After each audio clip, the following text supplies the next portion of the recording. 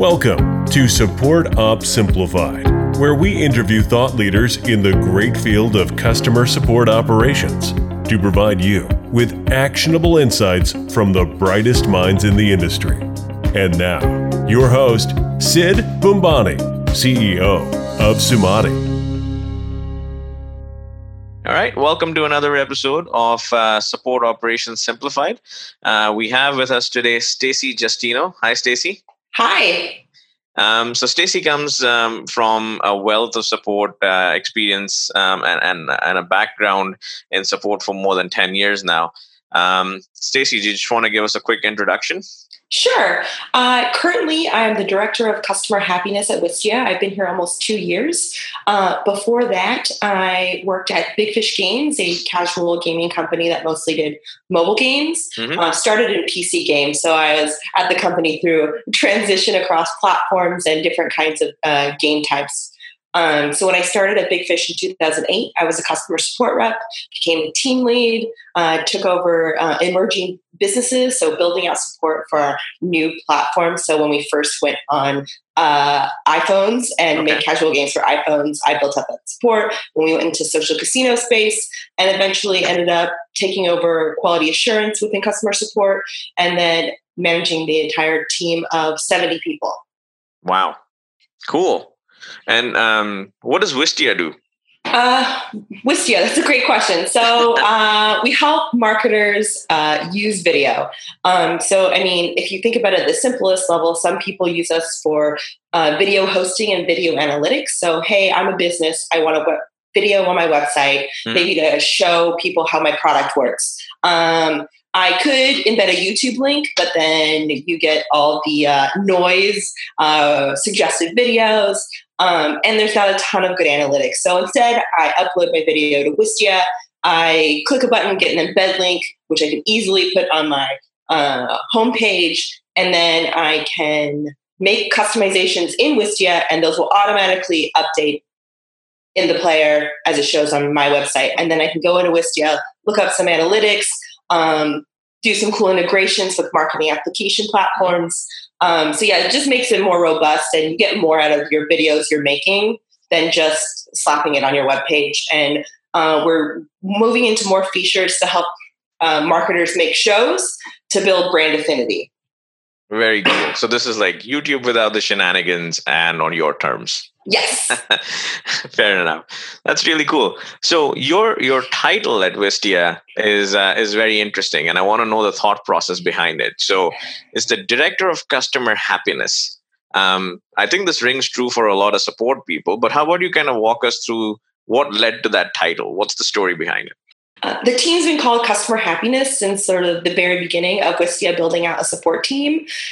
One of Wistia's mottos is make business more human. And one way you make business more human is to be a real person, not a robot. And those things kind of feed into this concept of customer happiness. We're not here just to provide an answer. We want people to connect with us as people, with our brand and what we're doing. And I think that phrasing kind of exemplifies that. Interesting. So how do you go about measuring customer happiness or the customer experience even, given your current operations? That's a great question.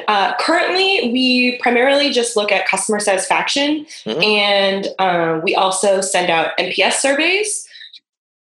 But I really would like to, in Q1, to implement customer effort score, but that's like in the future. Currently, CSAT, we did also introduce peer reviews this year, so we're kind of looking at some quality benchmarks to make sure that not only if somebody's filling out a customer satisfaction survey, they have a good experience, but we can look at what we're actually saying to customers and how they're actually responding in our to our emails. Cool. So one of the things that, and if you've listened to the podcast before, there's a number of people who come in and talk about CSAT surveys. It's very interesting because that survey can give you a lot of insight into a customer's experience instead of an NPS, which might just tell you, hey, it was good or it was bad, but you still don't know why. So how many customers or what percentage of your customers are coming back to you with CSAT surveys to give you that insight? I think the last I checked, it's about 15%. Okay. And are you getting some real good nuggets out of that, or like how do you kind of work with that with the CSAT information? So we're aiming for like 94% each month as a department. So we look at that on a monthly level, at a macro level. And at the individual champ level, our customer support manager reads through all the negative survey responses each month and gives feedback to each champ on either things they could have done better in that interaction or acknowledging, hey, yeah, this is about the product, not you. I think you did everything you could have here. So using it as a learning opportunity, not just as a strict number for individual champ performance, but using it as sort of a benchmark in terms of department performance. Okay. So it's more of a coaching opportunity than anything else. And just to clarify, when you say champ, you mean a customer support agent in industry terms, yeah? Yes. Okay, cool. So on the numbers side, what are some of the metrics that you're tracking that speak to the customer experience or go hand in hand with the CSATs that you just mentioned? Our research team conducts regular benchmarking surveys. So we've recently been diving into that at a company level and how that impacts customer service and how we could maybe improve the customer experience based on the benchmarking surveys. And we collect product feedback. So that's another touch point we have in addition to CSAT. Okay. And then, like I mentioned, part of the benefit of our peer review process helps us have a better read on the customer experience. Okay. And what about some of the more traditional KPIs in terms of response times and resolution times? Are you tracking those? Are you seeing any correlation between those and the overall experience? Yeah. So we track average first reply time overall and by ticket priority. And we also, one of the key things we usually look at is the SLA met percentage. That's something we track as part of our OKRs. We used to do it on a monthly level, aiming for 70% of tickets we met the SLA. But we found that in that case, it was a little demotivating because at a certain point, you probably know whether you're going to hit it or not. And if you don't hit it, then, well, that's kind of a downer and you don't have an opportunity to sort of make that up. If you're, if you're at 60% and you're three weeks out of 4 weeks into the month, it's going to be really hard to make up 10% in 1 week. So we changed it to look at it weekly. So each week we're aiming for 70% of tickets from the week prior that we met SLA for. And we review that every week in our team meeting. And we compare it to the week before and we compare it to incidents created for the week too. So we can look back and be like, oh yeah, that all hands meeting really impacted our ability to meet our SLA goal. How could we do better the next time we have an all hands meeting to prevent that? Interesting. Yeah, I find shorter cycles are better in terms of motivating people when it comes to KPIs because, the counter resets enough that you have a fighting opportunity to kind of work your way back, right? Exactly. And how big is the team right now with your operations? Total size of our customer happiness team is 15 people. We have 11 customer champions or agents, 2 senior champs. So they take care of escalations. One of those senior champs does the training and onboarding. The other champ focuses on owning our help center. And then 1 manager and myself. Okay. So that's a decent sized team. And are they all like co-located in one place or is it distributed? Co-located, but 1 senior champ works in Rhode Island. We're in Massachusetts. Okay. Cool.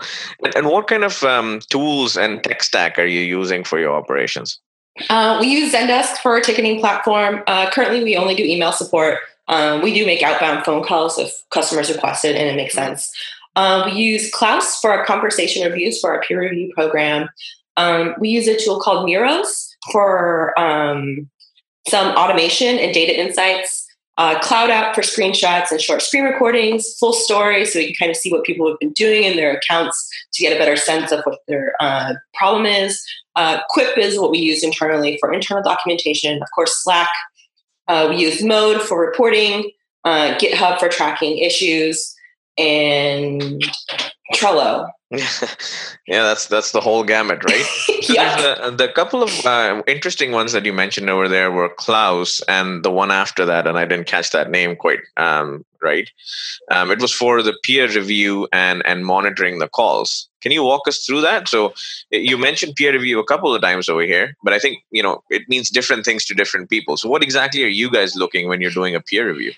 Oh, great question. So yeah, we use Klaus. It was formerly called Qualitista, but they changed it to Klaus because it's easier to say and remember. And in August, we rolled out our peer review program.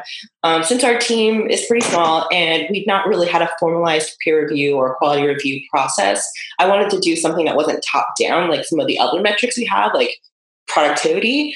And I wanted people to really have ownership over this. So I thought that would be more impactful. So I group people each month in groups of 3 and say Champ A reviews 5 tickets from Champ B.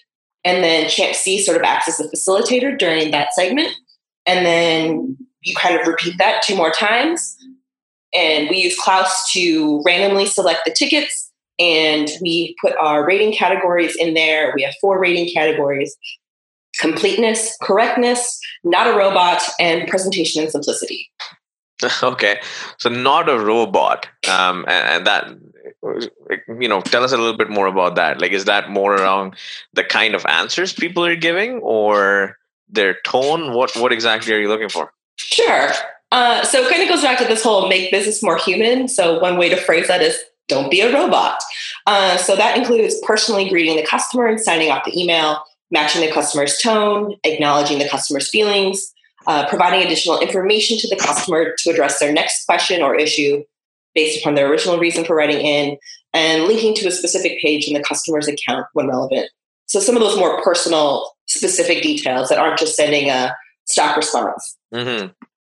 That is a really cool concept. And how does that go over with your customers? Are you getting a lot of feedback from your customers specific to the way you're working with them, or around the fact that there is a more human touch to Wistia?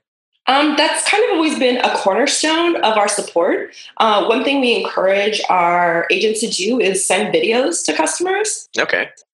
It could be for a myriad of reasons. Sometimes something technical is much easier to explain and do a screen share than it is to write 4 paragraphs on with some screenshots. Yeah. Or if maybe the customer's having a hard time and you want to just connect to them like person to person, sending a quick video saying, "Hey, this is Stacy. I'm really sorry that you hear you're having a hard time with blank," and just connecting with them. It's really cool. So you have a lot of interesting things in place. The not a robot piece, the peer review piece, and it looks like you guys are moving the needle on customer experience and happiness in the right direction with all of these things. Can you give me an example of one thing that you did, or an example of a customer interaction that you think was significantly enhanced because of the cornerstones you just mentioned? Ooh, that's a good question. We'll go back to sort of what that not a robot stuff is and what we've been working on. Yeah, if there's a story or a recent interaction that you guys had that kind of encapsulates the whole thing, that would be good. Sure. There's a lot. I'm trying to think of something that like really stands out. Oh, I think that one thing that might stand out, I'll pause so that you can take a break.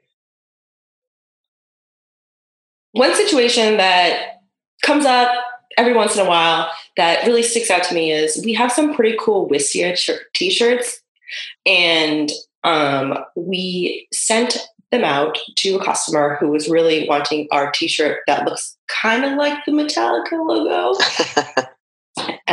We refer to it as our Wistallica t-shirt. And we sent that along with a video of many of our employees like playing air guitar and headbanging with this Wistallica t-shirt on it. And it really, really spoke to the customer. They wrote about it on LinkedIn. And it's things like that kind of stick with us. And we've heard people say, I kept this shirt for so long. I really don't want it to wear out. And I think it's those sorts of things that really stand out to me. That is really cool. It's funny how a simple thing like a T-shirt can sometimes turn things around, right?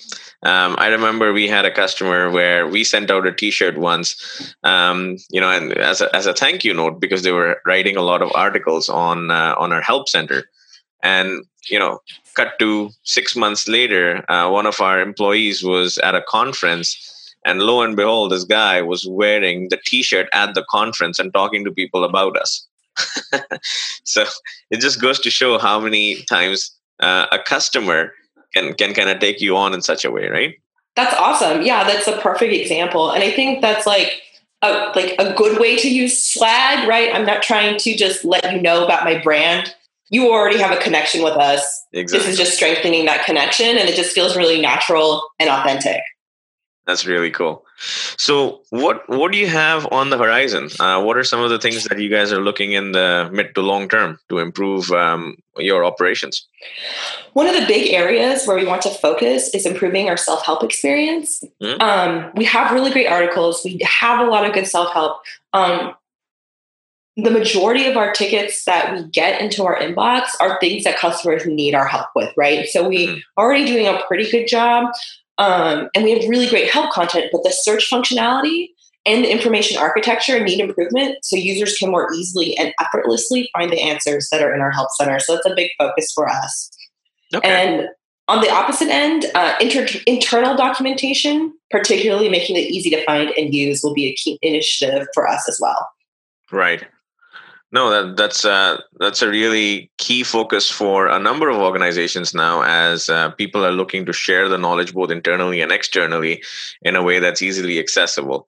So, Stacey, one thing I wanted to ask you was, you're very involved with the support community in general through support-driven and other channels, and you do a lot of mentoring to help people kind of build up their support operations and just share knowledge in general. Who has been the most influential person or a group who you've learned from in the past? Oh, that is a really good question. I've gotten so much good insight from multiple people in the support-driven Slack community. Kenji, who heads up support at Front, Craig Stoss has always been great. And Help Scout in general has a lot of great content, and Matt, who sort of runs the Help You side there, is always an incredible resource. So those are the ones that come off the top of my head. Not within support-driven community, but some of the most, I think, impactful operations updates or changes that I've ended up making in organizations I've been a part of are based on suggestions or feedback from agents. Okay. That is really cool. I think that leaves us with a number of groups to look into and connect with other support people who I think would have a lot to share. And on that note, Stacey, I want to thank you for your time and for sharing your knowledge and helping us out, share that message with the rest of the community. Well, thank you so much for having me, Sid. I really like talking about this kind of stuff and sharing what I've learned with others and learning from others. Perfect. Thank you very much. Thanks for listening to Support Ops Simplified with Sid Bambani of Sumati. Tune in next week for another interview with a customer support operations thought leader.